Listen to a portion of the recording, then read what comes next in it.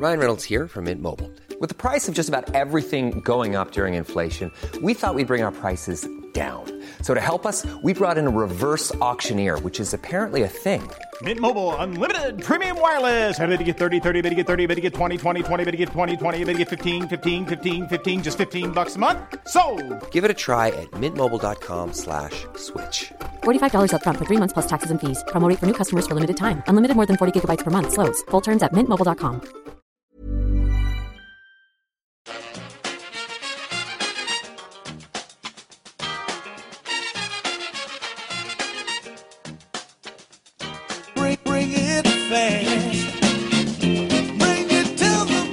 Hello and welcome back to the EPL Roundtable podcast. I'm your host, Jake Jackman, today standing in for Kev for the third time this season on a good weekend for me, Newcastle winning. You can get us on the show at EPL Roundtable and you get me on Twitter at Jake Jackman with 2 N's. Joined by Sam Carp today. Sam, if you'd just like to tell everybody where they can reach you. Hi everyone, I'm Sam Carp. I'm a Crystal Palace fan, so also on a bit of a high this weekend. You can find me tweeting for the Eagles Beak fan site on match days, and also my personal Twitter account is at Sam_Carp. Yeah, just the two of us on today, but both won this weekend, so I'm sure we'll make it a positive show talking about how much of a mess the top six are, which is where we're going to start the topics for today. We'll start with Liverpool, top of the league, 8 wins out of 8, 8 points clear. 8 seems to be the magic number for Liverpool at the moment. But yeah, they've made an excellent start to the season. Sam, would you think that now it's their league to lose, especially after the City result today? I think it's probably a little bit early to be saying it's theirs to lose after just 8 games. But I mean, but if you look at how many points they dropped last season, how many points City dropped, it's obviously looking very positive. But I don't know. I just think at the same time it's very early to be calling that, especially when the team chasing them is one managed by Pep Guardiola. But there are worrying signs for City at the moment. I think obviously that back four is very unsettled without Laporte, and obviously the departure of Kompany over the summer as well. They just look a lot more vulnerable defensively, and they're more susceptible to dropping points, I think, than they were last season. Obviously today as well, they didn't score. I can't remember the last time that would have happened to them at the Etihad, which maybe might suggest that teams are maybe starting to suss them out a little bit or figure out a way to stop them from scoring. Whereas Liverpool, on the other hand, 17 wins in a row now. They've made it a bit of a habit. They find a way to do so, whether yesterday rightly or wrongly with the penalty, but. So yeah, I mean, it's kind of just momentum at the moment. It's all going for Liverpool, with City kind of stumbling on what isn't necessarily a bad patch, but given how good both of these sides have been, you probably would consider it. You would maybe be tempted to say that they are struggling a little bit, and that gap already looks pretty gaping. With that being said, though, Liverpool will likely hit their own patch of bad form, as they kind of did last season when they. Again, it's hard to describe it as a bad patch of form when someone draws a couple of games, but that's kind of the standard that these two have set now. And then you also wonder, Salah went off injured yesterday. If they had a similar major injury to Laporte with, I don't know, Van Dijk or even a Mane or a Firmino getting injured, how that might affect them. So yeah, they couldn't have asked for a better start, not only from winning 8 out of 8, but also the points that City have dropped. But I think, to say for it to be theirs to lose, it's kind of it's a little bit too early with 30 games still to go. Yeah, I do agree to an extent, but I just look at the first few matches of the season, the way Liverpool have played. Like, I don't even think they've played that well, and that's the worrying thing. They've got 8 wins on the board, and they haven't really sat and watched them the season, thought they played really well. The odd thing is, really, the game against Leicester at the weekend, it was probably one of their better performances of the season. Had a lot of really good chances. You could say they were slightly fortunate at the end with the penalty, but on the phase of the game, they probably should have been 2 or 3 goals clear, and Leicester really only had 1 shot on target, and that was the goal. So to play like that against Leicester was quite a worrying sign for City. It's just strange how City have lost to Norwich and Wolves. Wolves are obviously a team that can do that, but they've had a tricky start to season themselves. Obviously with the Europa League as well, they had a trip in the week, so it's probably a good time for City to play them. And they just had so many people out. De Bruyne being out last season, that wasn't too much of a factor, but this season it seems to be a huge one. He's clearly been the best player in the league so far this season, I think. And him missing, Laporte missing, I think is huge. You can even go to Mendy and Sane being out, but or at least not playing at the moment for Mendy. That's 4 players that probably makes them a lot better. So it's strange that a team like City would struggle like that. I just think that they don't maybe have the squad depth that we think they do have in certain positions. I think centre-back's the main one. They've lost Company, obviously gone off to Anderlecht to do his weird player manager thing. And they just didn't sign anybody, and I think they're going to regret that. Otamendi looks like one of the worst defenders playing for a top 6 team at the moment. Sort of running Lovren close for that mantle. And then John Stones, we all know he's a mistake waiting to happen. The fact him coming back from injury might be a big boost for City. Sort of shows their vulnerabilities at the back, and I think even that leadership and Company as well in the squad, even when he wasn't playing, that's something that might be missing. I'm just looking at it, and I think Liverpool have just got another gear to go up. City obviously do as well, but I just think the fact that Liverpool have got maximum points on the board, it is really worrying for City at this stage.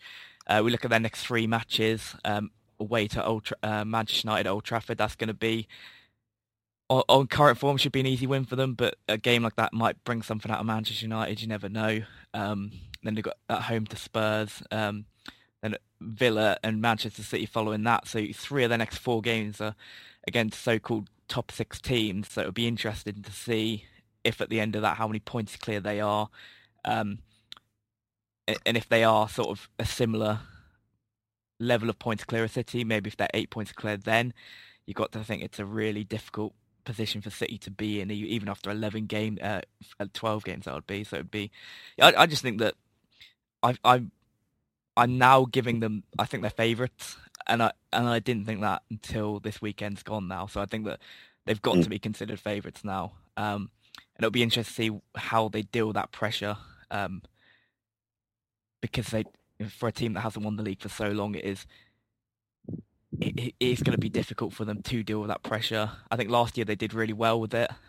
You talked about the bad patch. It was only a couple of draws, but I thought they, did really well in the run-in, and City had to be near faultless to win that league. So, yeah, I think it's daunting for City now. I think that Liverpool do have another gear to go up, and if they do that, and over these next 4 matches, if they build up a lead even more, maybe if they do beat City in that game in a few weeks' time, it does look like they could run away with it, which is incredible to think. Everyone was criticising their summer, not bringing any players, talking about their defensive problems at the start of the season.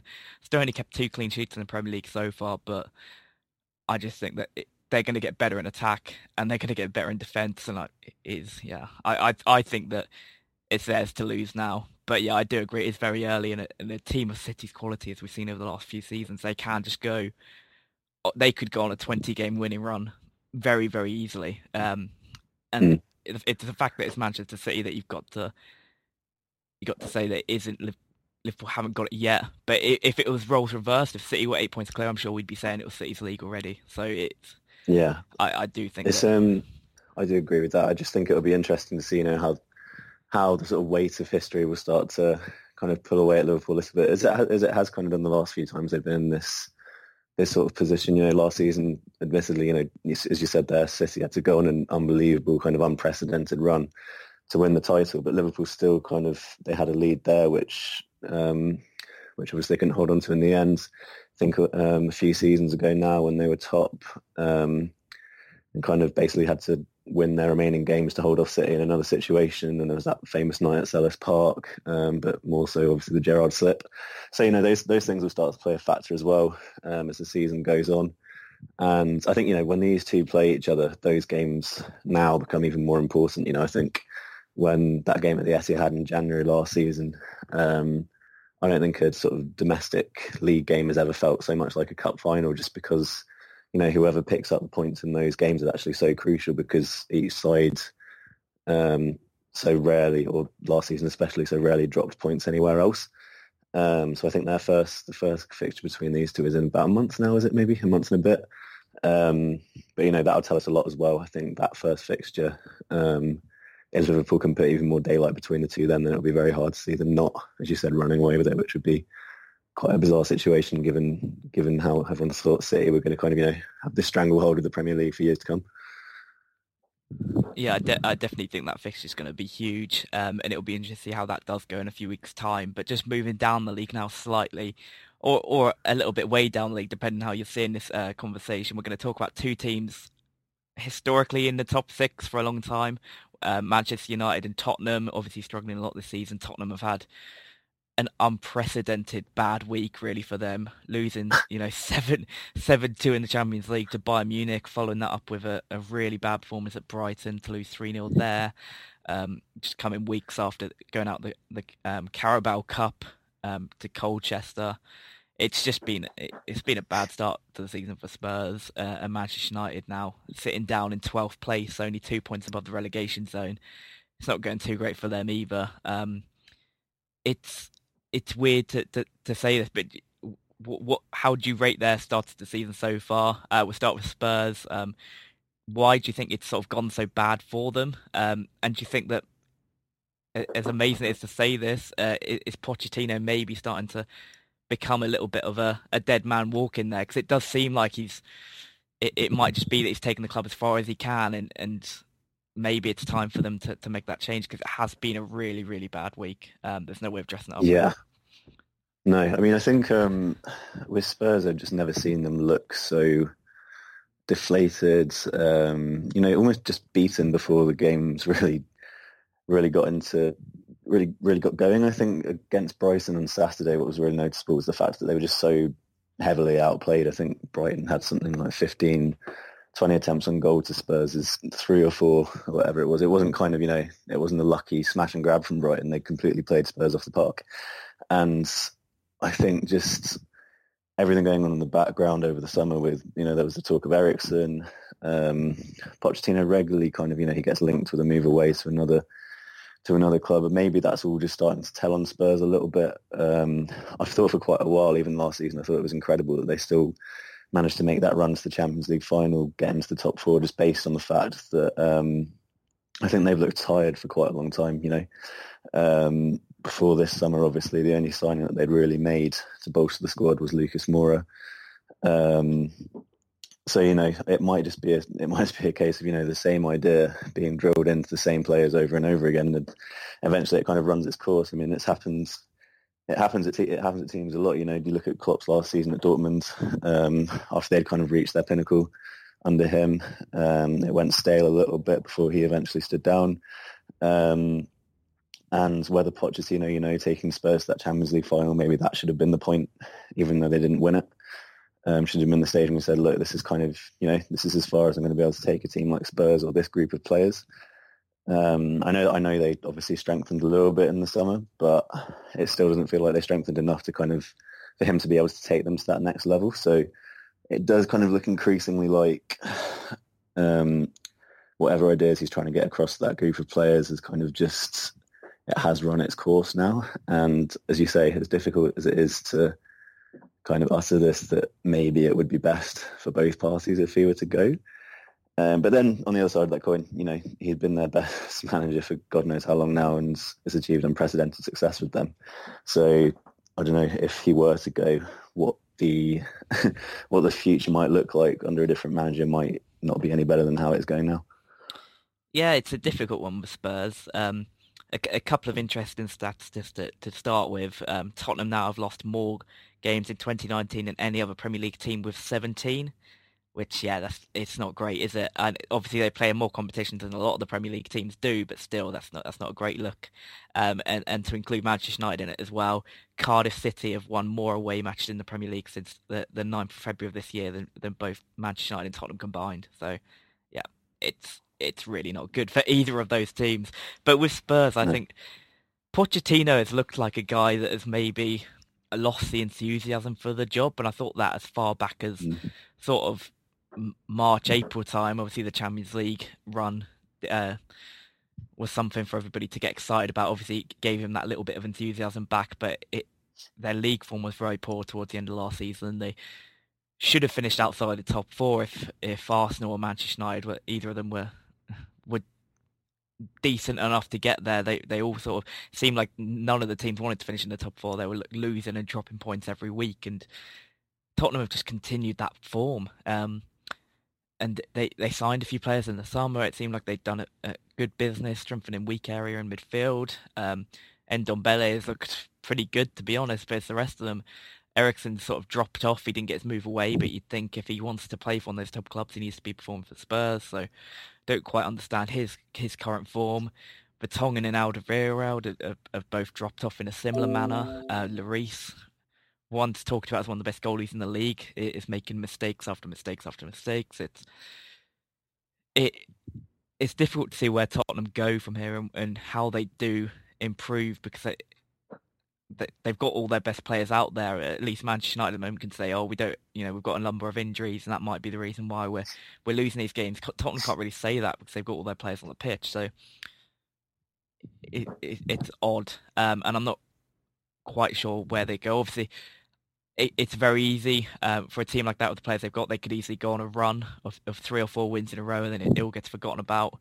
And they've definitely got the manager and the players to do that. But I think there's something worrying going on behind the scenes. I think that the contract stuff of a lot of these players has had an effect on the squad. I think Pochettino has alluded to it on a few occasions. Like, I think they might have just run their course, and a lot of them want to move on to bigger things, and that's affecting Tottenham. And I think a managerial change, although it will be difficult to let Pochettino go. I think they might just need a fresh start, and they need to get rid of a lot of these players. If Pochettino has the hunger to rebuild the squad, he's definitely the right man to do it. But if he's also looking elsewhere and thinking that maybe it's time to move on, then maybe Tottenham just need a fresh break. I think in the modern game as well, I don't think the players have sort of the attention spans to stick with a manager for so long. I think that's why Pep Guardiola and Klopp always talk about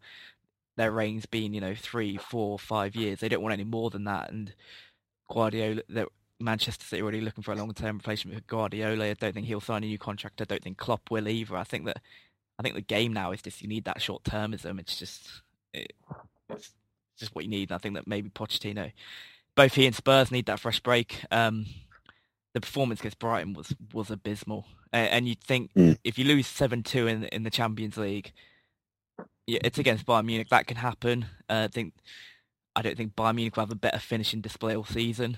But you want a reaction to that, and the fact there's no reaction just makes me think that stuff needs to change at Spurs, and the easy thing to do is to change the manager, because you can't change the whole squad. So be interesting to see how it goes. They got Watford at home after the international break. I think that's the one that could see them get back into winning ways. It probably should do, but then they follow that up with a trip to Anfield, and that could be a tricky one. So I think that I think it's coming to the end of Pochettino at Spurs. I'm not sure they'll sack him, but I think at the end of the season, I wouldn't be surprised to see him move on. Or if another top job comes up either in Europe or the Premier League, maybe he might jump at that and to give himself that new challenge, because I think it's just kind of run its course for him at Spurs. It's a little bit. Maybe it's United.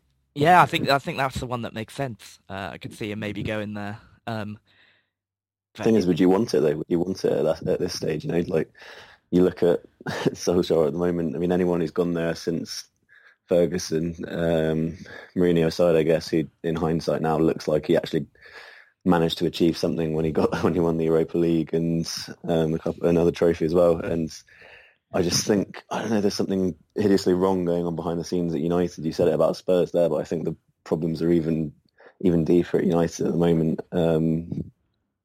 Just look at even that performance against Newcastle today, taking nothing away from Newcastle whatsoever, because I thought Newcastle were brilliant. But I think it's just that United have been putting too many performances in like that, where there's just not really, there just doesn't seem to be any game plan in particular. They just seem to be, the game just seems to happen around them, and there's never sort of that they lack that cutting edge. The whole summer went on. They let Lukaku leave. They're relying on Rashford up front on his own. If he gets injured, what happens? Like, you've got Greenwood, a teenager, coming into the side.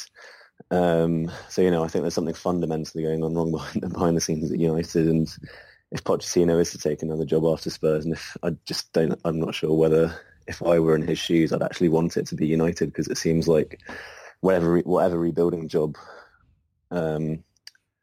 is going to happen there is never going to, whatever's going on the pitch is never really going to take priority for the owners above and beyond kind of running that football club as a business, and they trumpet all of their revenues and making records, income off the pitch. But, for the fans, as good as that is, it means nothing when they're seeing them turn in some of the performances like they are at the moment. Yeah, that takes us nicely onto Manchester United. I think that any manager would probably see the Manchester United job as a good one still, purely because of that egotistical side of it, thinking they can be the person to change things around. And at Manchester United right now, you look at them, they can't really get any lower than they currently are. Like, it can only really get better from here. It just needs somebody to come in and be given that time. And they talk about Solskjaer maybe giving him that time to do it. So Gary Neville on the post-match today talking about how Solskjaer needs to be backed and needs to be given time to remould this squad and to get rid of and a lot of these players and to make up for the mistakes made in recruitment. And I think that there's a case for that, but I think you need to make that case for it being a manager that's a little bit more tactically aware than Ole Gunnar Solskjaer, and somebody with a little bit more about them. And Pochettino could be that man. I think it's a good fit for Manchester United. But yeah, I do agree that does he really want it? Maybe the Spurs rebuild is a more attractive one than the Manchester United one at the moment. But you look at the Manchester United's team today, just run down the team: David De Gea, Diego Dalot, Tuanzebe, Maguire, Young, McTominay, Fred, Pereira, Mata, James, and Rashford. How many of those get into Liverpool's team? Probably none. Maybe make a case for Maguire, but probably even not Maguire. How many of those get into Arsenal's team? Still not a lot. Yeah, exactly. You might get De Gea, Maguire, maybe Rashford, but that's about it. And it's the fact that they are in the bottom half of the table at the moment. It's just not. It's not really that surprising. They're in a really, really bad spot. So I know I spoke a lot about Manchester United there, but do you sort of see it getting better anytime soon? And where do you see them realistically finishing this year? To be honest, I don't see it getting any better. I mean, it's been like this for a while now. Obviously they had that sort of honeymoon period with Solskjaer last season when they couldn't stop winning, but once that was over, there's not really been any sign that he is capable of kind of turning it around, I don't think, especially not this season. And to be perfectly honest, they're playing like a team that look like relegation candidates rather than anything else. I think Solskjaer referred to it after the game as kind of an uphill battle to make the top four now, and I think that's the fact that United think they could even make the top four at the moment is ludicrous the way that they're playing. To be honest, I think top finishing sixth would be good for United this season. But I just think there are so many teams improving around them. I generally wouldn't swap their front five for a team like West Ham's. I think Leicester's front five is more effective than theirs. You look at the game again today, can you remember that many chances that they were able to create? You go back to the game on Thursday, the Europa League clash, didn't have a single shot on target. It is really, really worrying for them at the moment, and I don't think they've really got the quality within the squad to kind of reverse the slide. I mean, I'm sure they'll win the odd game at Old Trafford, just by virtue, of being Manchester United. And they've still got some good players, but it's such an imbalanced squad with a manager at the helm who just doesn't have the savvy about him to kind of reverse a slide like this. I just can't really see them making too many inroads on that top six. I think they'll slowly but surely make their way back up the table, but they're definitely not going to set the league alight at all. No, I definitely agree. I think even you can look at a team like Bournemouth. Bournemouth, they don't have those big name players, but at least they've got an identity and you can see what they're doing. I don't even think Man United are better than them at the moment. They've just fallen so far down. Like today, they're chasing the goal and they bring on a 17-year-old who hasn't scored a Premier League goal. Like a club the size of Manchester United need more than that.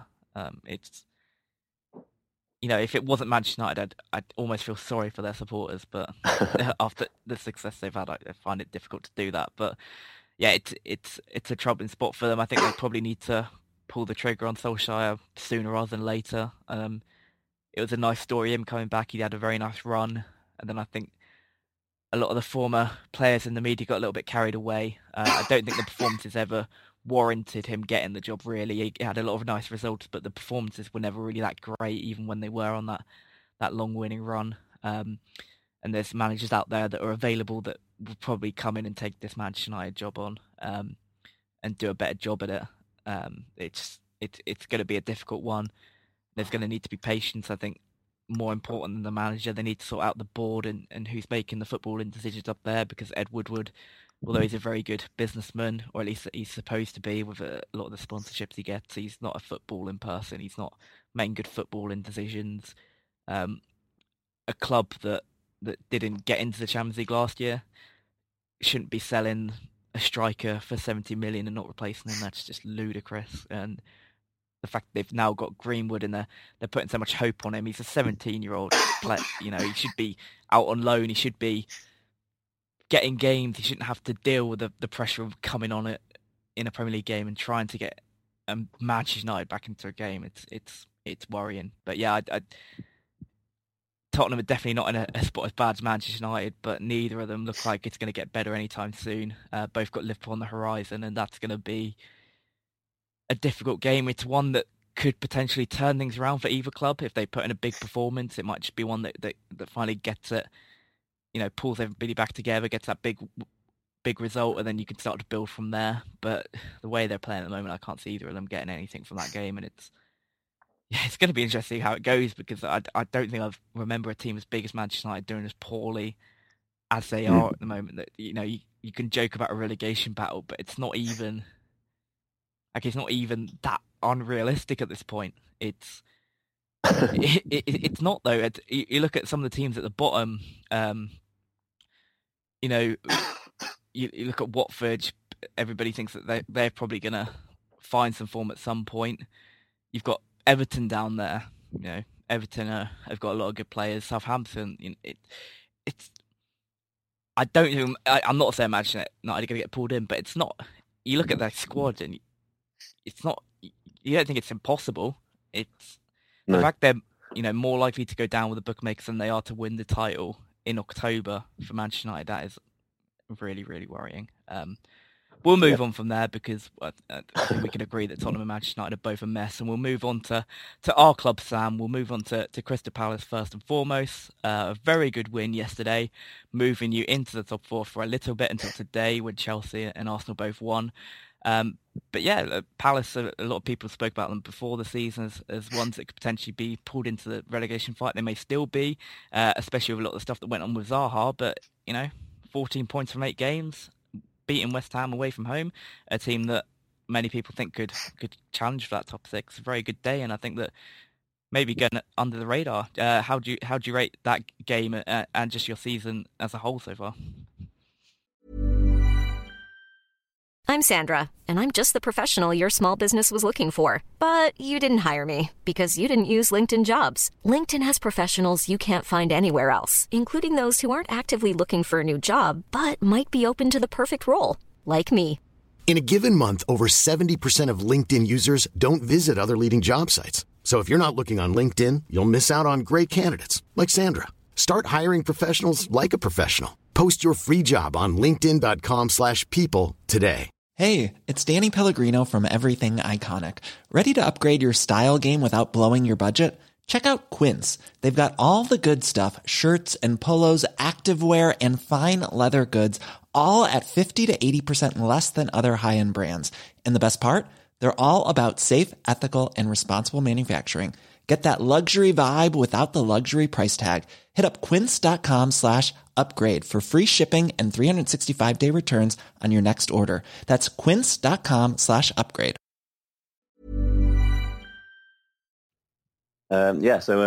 Pleasantly surprised, I think, on both fronts in terms of both the game yesterday and the season so far.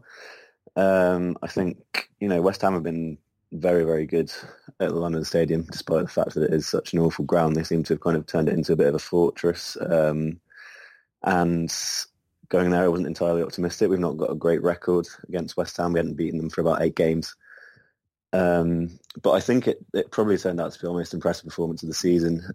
We rode our luck at times a little bit in the first half. Guaita made a great save from Haller from point blank. But other than that, I thought, it was kind of a back and forth fixture. In the second half, I thought we started to control it a little bit more. Even after they went ahead, we didn't really panic. Got the penalty to equalise, and then obviously the kind of whole VAR situation towards the end. But it was kind of emblematic of the season so far for us, really. No one was particularly optimistic going into the season. I think, like a lot of people looking in, Palace fans themselves weren't. I think we were widely expecting ourselves to be in a relegation dogfight again.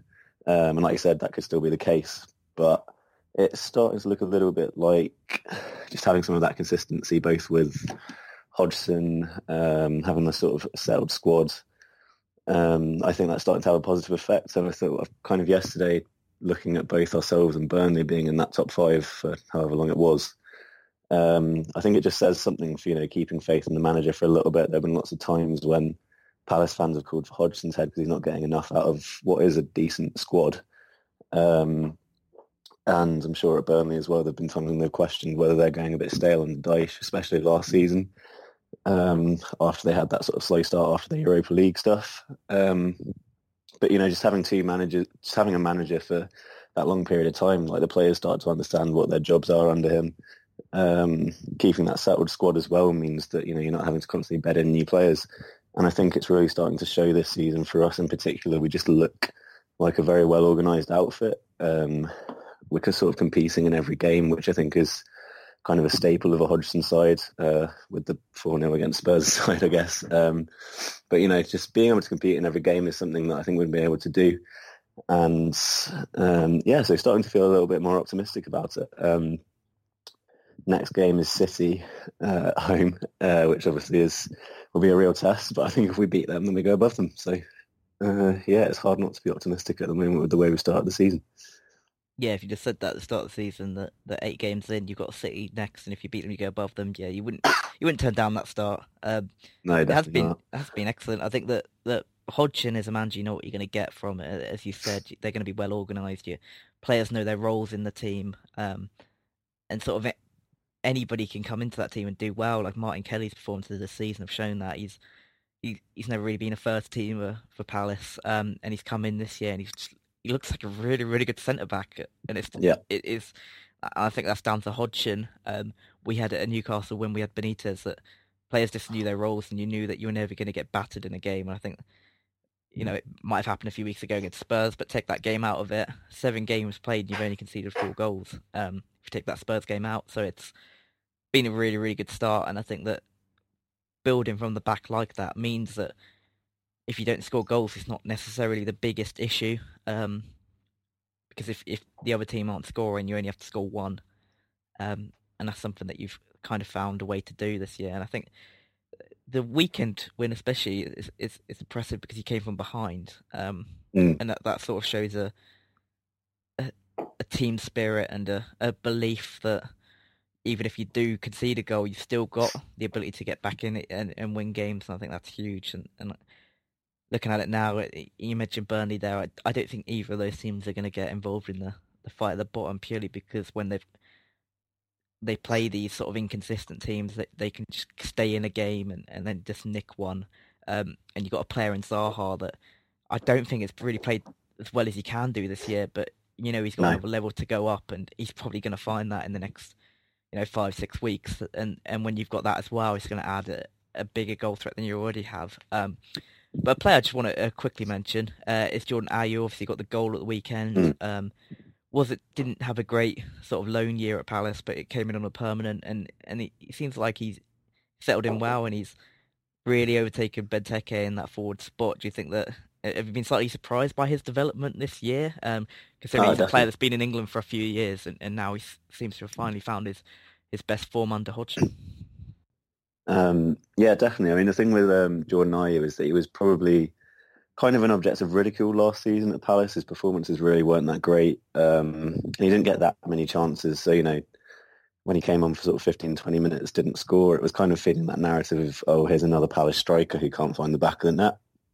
So when he arrived in the summer for 2.5 million or whatever it was, I think it was kind of seen as a low risk move, but also one that kind of everyone just sort of shrugged their shoulders at. It wasn't one which we thought would massively affect that starting 11. He was kind of going to be a squad player. He didn't have that much influence, but he really has started the season like a completely different player. I know that's a really cliched thing to say, but it is. It's been incredible to see his transformation, to be honest. It's not necessarily the goal threat that he carries, but it's more the work that he does off the ball, which, as we were kind of saying before, is something that's really valuable in a Hodgson side. The amount of times that he kind of wins the ball back just from hassling defenders and the chances that creates. I think that's something that's really endeared him to the Palace fans, because even if you're not particularly gifted as a footballer, I think if you're showing a willingness to work hard, and is something that kind of, makes you a lot more popular, not only with Palace fans, but any team that kind of is of a similar stature to us, one of those that's usually battling around the relegation zone. And he started to add goals to his game as well. He scored a great one against Aston Villa a few weeks ago. His goal at United he took really well, and then yesterday was kind of one of those places where you want your striker to be. He was in the right place at the right time. He anticipated that knockdown from Kelly. And it also, you can kind of see how much it means to him. I think he had a really, really tough time of it last season. It kind of got to him. You could see when he scored his goal at Wolves last year, he kind of broke down in tears a little bit because I think he was so overwhelmed. And I think it's been great to see, as I say. And I don't think he's ever going to be that kind of 15, 20 goal a season striker that we've been desperately needing to take us to that next level. But I think as someone just sort of filling Mobenteke's obviously not been that guy. It's been a really pleasant surprise, and one that fingers crossed continues. Yeah, and I think it probably will continue. You've got a tough run coming up, but I think Palace are a team I always think can just win the games they're meant to win. And if you do that in the Premier League, you are going to stay up and you are going to have a good season and get a couple of big wins against the top six, like you've already had the season against Manchester United. So yeah, I think it's been a really good start, and I think that you can be quietly confident that you'll be fine this year and have another decent year in the Premier League. And especially getting the points on the board now means that the FA Cup becomes an option. If you have got, say, more than 25 points at the turn of the year, you could sort of go in and think that competition is one that you can go and target. Yeah, I think they're in a really good spot, but because there's only two of us on today, we'll touch on Newcastle because they had an okay result today. We'll start, to say the least, after last week. I sort of given up on Steve Bruce. Well, I'd given up on Steve Bruce when he was appointed, but especially after last week, 5-0 away from home with 10 men, doesn't matter, who you're playing. To lose 5-0 is pretty poor, and just the energy levels in that game was just quite disappointing to see as a fan. But they went away, looked at themselves. Manchester United at home is a nice one to come back to. It's one that you're not expected to win, but you've got a really, really good chance of doing so. And we sort of came out in a similar way to how we did last season, with Benitez with 5 at the back, and just looked quite solid. I think Manchester United only had one chance, really, coming from a set piece from Maguire that he probably should have scored, but they didn't really create a lot in open play. I think that the fact we had two academy graduates in the centre of midfield, Matthew and Sean Longstaff. One's 19 years old, one's 21 years old, and the fact that Sean Longstaff is seen as the experienced one in the midfield it's incredible that they sort of played with the maturity that they did, and they really backed each other up quite well. They sort of had slightly different games. Sean's one that sort of sits and dictates the game and can pick a pass, whereas Matthew coming in today sort of was running about a bit. He had a lot of energy, was chasing down every single ball. You could do that when you're 19 years old, but and obviously on his Premier League debut, but he did look really, really good, and didn't look phased to be playing in the Premier League in such a big game, picking out 30-40 yard passes in the first half, had a good strike from range that hit the bar, then went on and scored the winning goal. Like, you can't really have a better debut than he did, and it's encouraging to see that our academy is finally starting to develop some players of note. You got two players there that look like they can only get better. Obviously, early days, but and they're not always going to be that good. But it's encouraging to see that there are players down in our academy that are capable of coming up and playing in the Premier League, because I don't think we've had that for a long time. When you have a lot of Palace, Zaha and Wan-Bissaka, the obvious ones, but we haven't had many come through recently. But, today you had Andy Carroll coming back on. He obviously came for our academy a long time ago. You got Paul Dummett on the bench. Like they're starting to be some players coming through, and I think that's really important, and probably one of the few positives of the Mike Ashley reign is that we don't have players to keep these guys out of the team, and if they are even only, you think they might be good enough at Premier League level, they get a chance, and then it's up to them whether they take it. And I think that today both of them look class in the middle of the park, and it will only give them plenty of confidence going forward. And it was a game we really had to win, I think. That's our second win of the season, beating Tottenham and Manchester United, so obviously a team for the big occasion. I'd like to see us win a few more games, like we had Brighton and Watford that we drew to at home recently. I'd want to see us win a game like that, but I take the wins as they come, and I think that that's something to build from. And if we can continue to play like that, it's going to be a little bit boring to watch at times, but we can grind out results that way. And you look in attack, you got Almiron and St. Maximin today. They're just full of pace and running, and they can cause problems for opposition teams. I think there's going to be a lot more to come from St. Maximin in particular. I think he's just looks an absolute, he's the type of player you pay to watch, kind of similar to what we had with Ben Arthur a few years ago, but he does look like he's very lively, going to be very frustrating, but gives us that X factor that maybe we haven't had in the last few weeks. And I think he's going to be really important because, although we're not in a relegation zone after that, we've only scored 5 goals this year, and that is utterly abysmal for a Premier League team. We really need to sort that out. But yeah, we'll take it. A 1-0 win at home. It's a decent one, but kind of just interested before we wrap up to ask you what are your thoughts on Newcastle as an outsider? Obviously, I'm quite negative on them as a supporter. Obviously, we went from Rafa Benitez to Steve Bruce. I don't think there's been a bigger managerial downgrade than that. But as an outsider looking in, sort of where do you sort of rate Newcastle? And are they ones that you think, are we a team that you think are probably going to be in that bottom 3 or at least competing for it? Because that's probably my view. I'm not sure if I'm being overly negative or not. I think my view is kind of like a Palace fan is probably similar of Newcastle. Is probably kind of similar of what a Newcastle fan's opinion of a Palace team would be. You're kind of looking at them as one of the teams that you're wanting to finish above. You know what I mean, from that perspective. But I think the only reason that really fuels that is obviously because of what goes on behind the scenes at Newcastle. The appointment of Steve Bruce is one that I think fills fans of other teams with confidence because it is Steve Bruce. But at the same time, I don't think I've always, whenever it comes to sort of relegation battle, I've always looked at Newcastle and thought that they'll have enough to see it through just on the basis of, you've got some good players. I think St James is a very intimidating place to go. And you have got some very good players, as you said. St Maximin looked really good today. The Longstaff's incredibly positive. I think, as you say, though, I think it's been a problem for Newcastle for quite a while. It's just that goal-scoring element. Not sure whether Joelinton is the answer. Obviously, I know he's got, is it 1 or 2 this season already? But I just don't think he looks that much of a threat, or if, likewise with Palace, whether he's going to be that guy who's going to get you those 15 goals that's kind of going to guarantee you safety and just get you those 1-0s from a sort of chance out of nothing.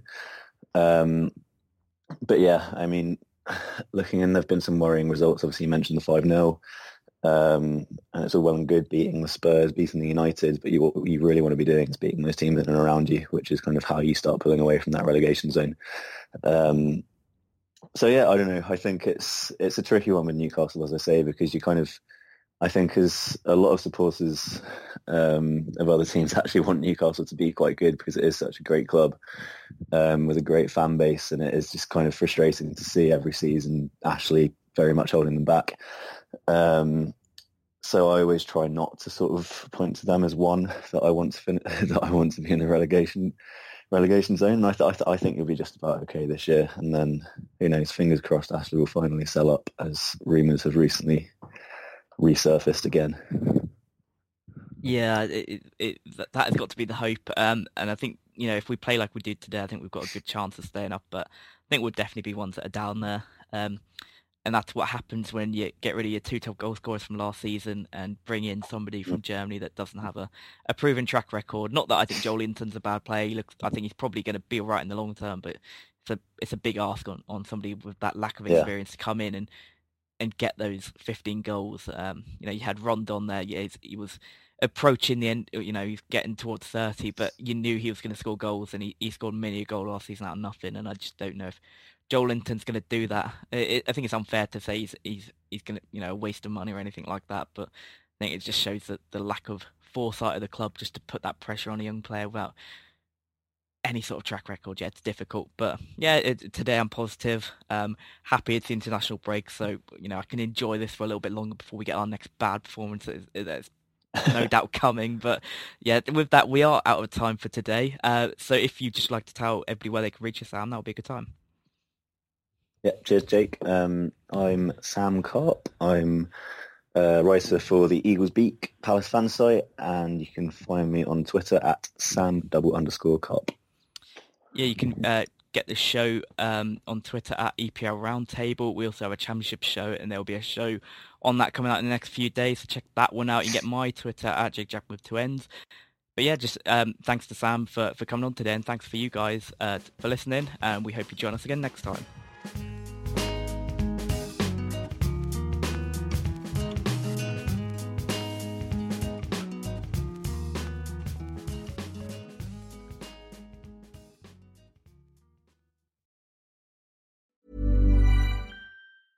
Hey, it's Paige DeSorbo from Giggly Squad. High quality fashion without the price tag. Say hello to Quince. I'm snagging high-end essentials like cozy cashmere sweaters, sleek leather jackets, fine jewelry, and so much more. With Quince being 50 to 80% less than similar brands. And they partner with factories that prioritize safe, ethical, and responsible manufacturing. I love that. Luxury quality within reach. Go to quince.com/style to get free shipping and 365-day returns on your next order. Quince.com/style.